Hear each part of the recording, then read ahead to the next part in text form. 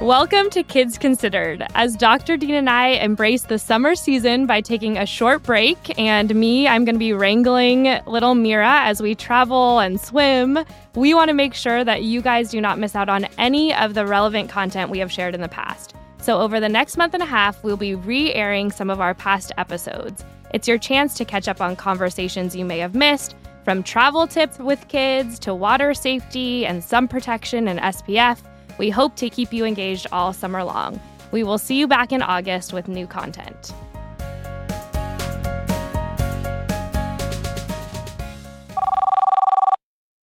Hi, my name is Sharon and I'm a mother of 2 boys and a girl, and we have an upcoming trip to Hawaii. I know the flight is relatively long and I'm nervous about flying with the little ones because I know they will get fussy. Is there anything I can do to make things go smoother? Thank you. This will not only help me, but the other passengers on the plane.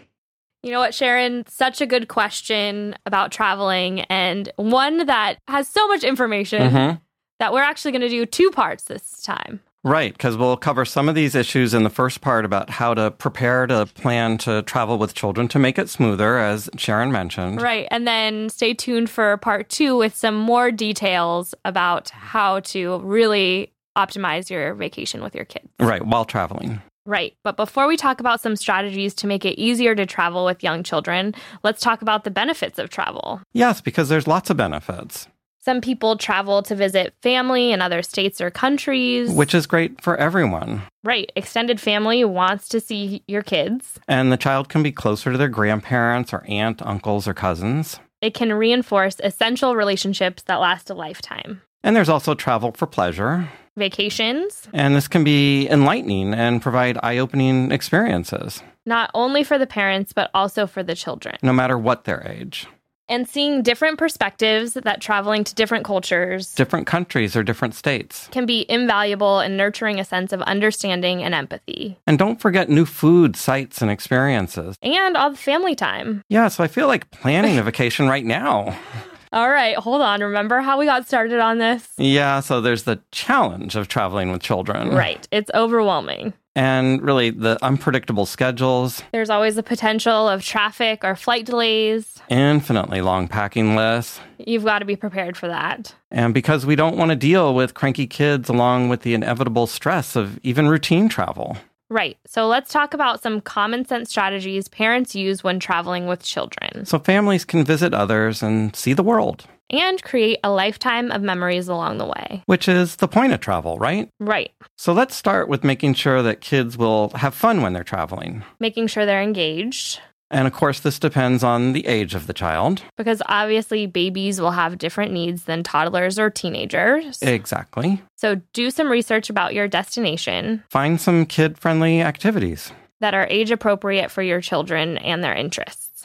So let's do this age-related. Let's talk at the beginning, talk about traveling with infants first. All right, starting at the beginning. In a lot of ways, traveling with children less than a year or 2 of age is easy. Right. They're portable. You can take them with you. Yeah, you can take them anywhere, and they'll be happy as long as you create a comfortable environment for them. And keep them on their routine. And that reminds me how often that we've talked about the importance of routine for young children.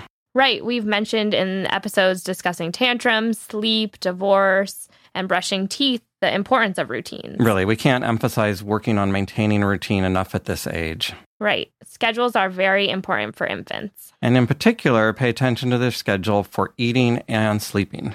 And stay as close to this as you can while on vacation. Plan your days around this schedule. Another aspect of maintaining routine is having some familiar touchstones along with the new experiences and environments that travel exposes us to. So bring along your infant's favorite toys, bottles, books. One pitfall you don't want to fall into is having the baby in a stroller or carrier all the time while you're on vacation.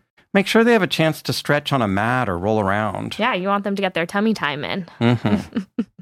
So let's move on and talk about toddlers then. Okay. Many people are particularly afraid in traveling with this age group. Right, because they worry about tantrums. Which is perfectly reasonable to worry about.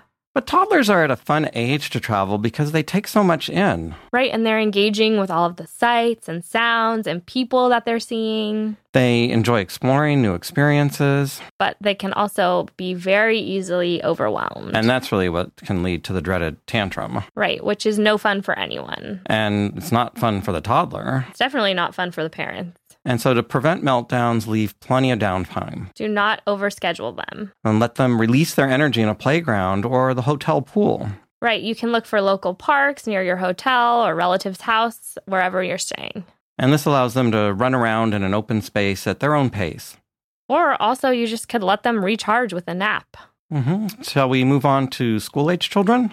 So kids at this age, kids are old enough to get involved in planning aspects of the trip. Even in a small way. Yeah, I was not recommending that you're going to give them the credit card and have them book the Airbnb and the hotel fare. Yeah, I think I knew that, yeah. We were talking about empowering kids to make some decisions about the trip. So let them pick what they're interested in doing. But make sure to give them some structure. So that it's not too open-ended with no direction. Nope, best to give them some choices. So maybe there are several walking tours. And they could choose which one to take. Or you're going to a trip like at a lake or the beach. Right, and you could say we could go swimming or we could go hiking or fishing or kayaking and let them choose one. Right, and then they're involved in it. That's great. So how about what I think is the most challenging age group, which are the teenagers? Yeah, this can be a really challenging age. Because they're moody and they don't want to do anything that their parents want to do. Yeah, so parents worry about that and that they're going to withdraw while they're traveling. Right. So again, this is a big group that I would say you need to have them have a stake in the trip, right? So they can choose some sites that they want to see. Or a very special restaurant to go to. Or a particular tour. They could even take over their itinerary and plan their own 1 to 2 days of your trip. So another option is to let them explore on their own for a few hours.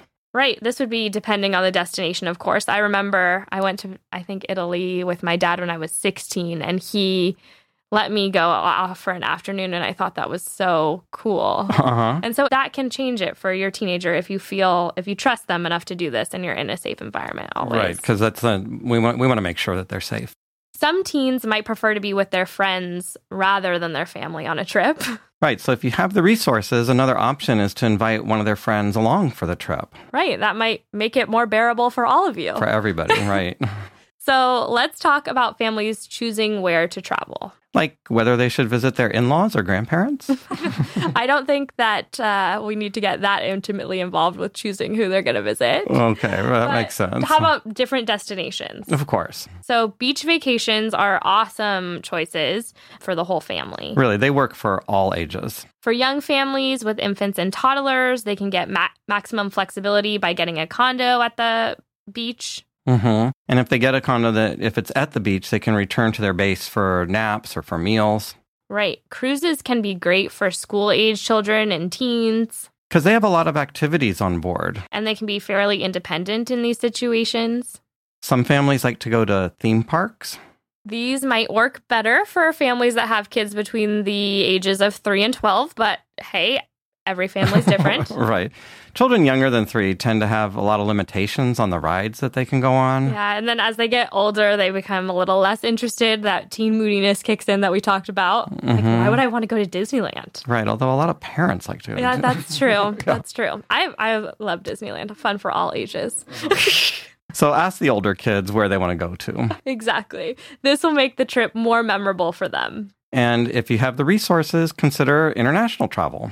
But do not forget passports for children. I will say, do you know where Tom is right now? No, where? At the passport office in San Francisco, because we are leaving for an international trip in 1 week. And he didn't have a passport? His passport's expired. Oh, so do not be like me. Don't forget your passports for your kids. They need them. Yeah, so they'll need them. They need them to travel internationally. Even infants. So you can go to the U.S. Department of State website to find out more. And definitely plan ahead. Because new applications and renewals for children under 16 need to be done in person. And obviously, this can take some time, a whole afternoon.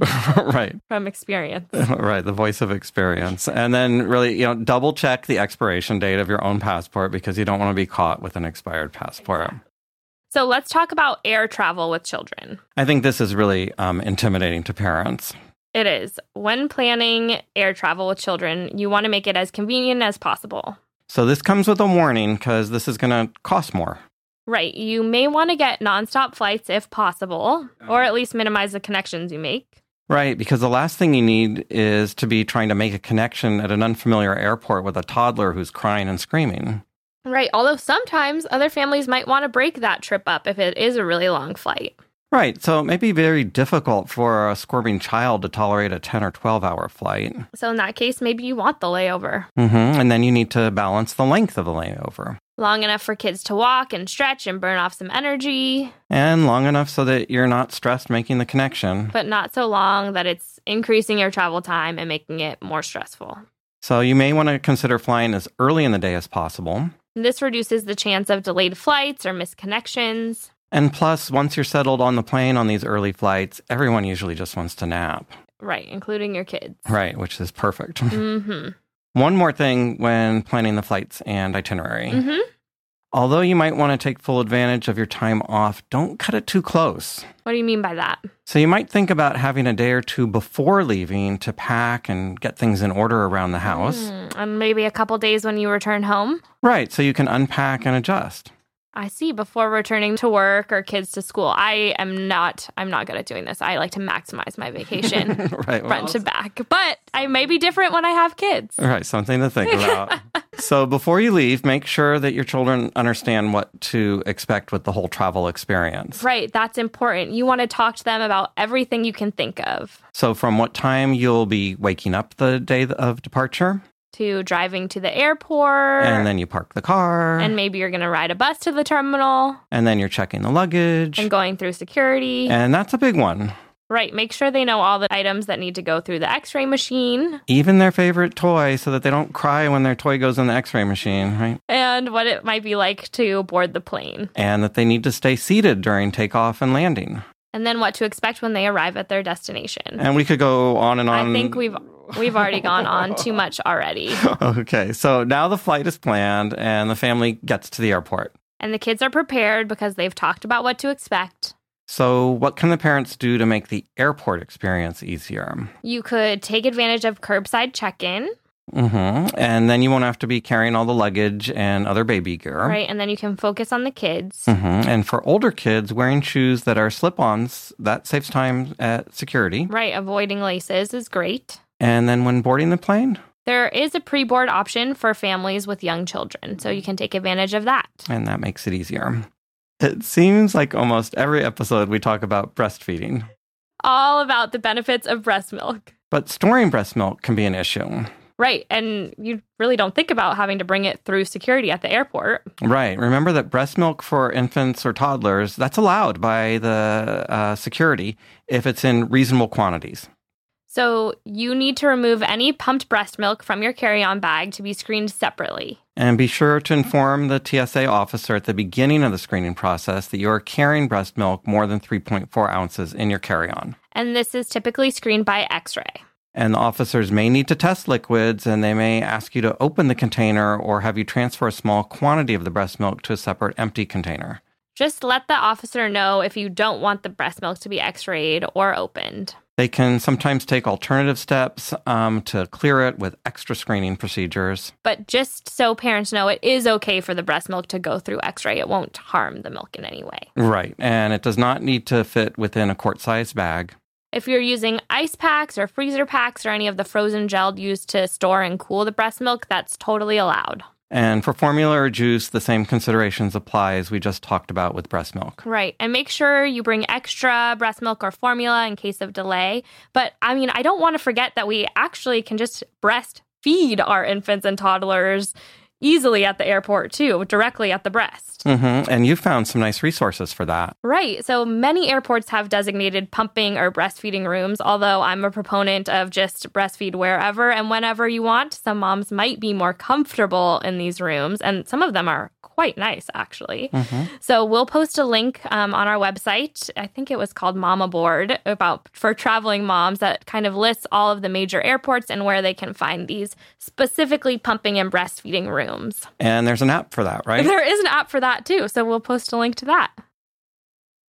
So I think we'll end this episode right there. We've covered about half of the things that we want to talk about, and we'll have to continue this discussion about how to enjoy travel with kids in our next episode. So tune in. Tune in and look forward to how to eat when we're traveling, how to schedule our time appropriately, and a lot of other great tips.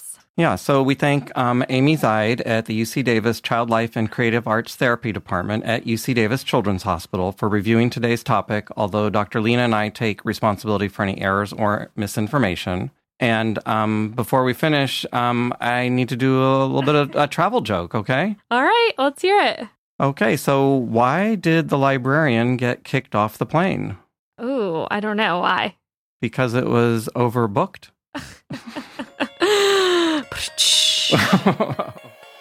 That wraps up this episode of Kids Considered. You can find more information on our website, kidsconsidered.ucdavis.edu. Follow us on Twitter at Kids Considered. And Instagram at Kids Considered. If you have feedback on this show or topics you would like us to discuss in the future, we would love to hear from you. Please call us. Our number is 916-915-3388. Or email us at kidsconsidered@gmail.com. Please rate us on iTunes or wherever you subscribe to your podcasts. Thank you for listening, and we hope you will join us for our next podcast. Kids Considered is sponsored by UC Davis Children's Hospital.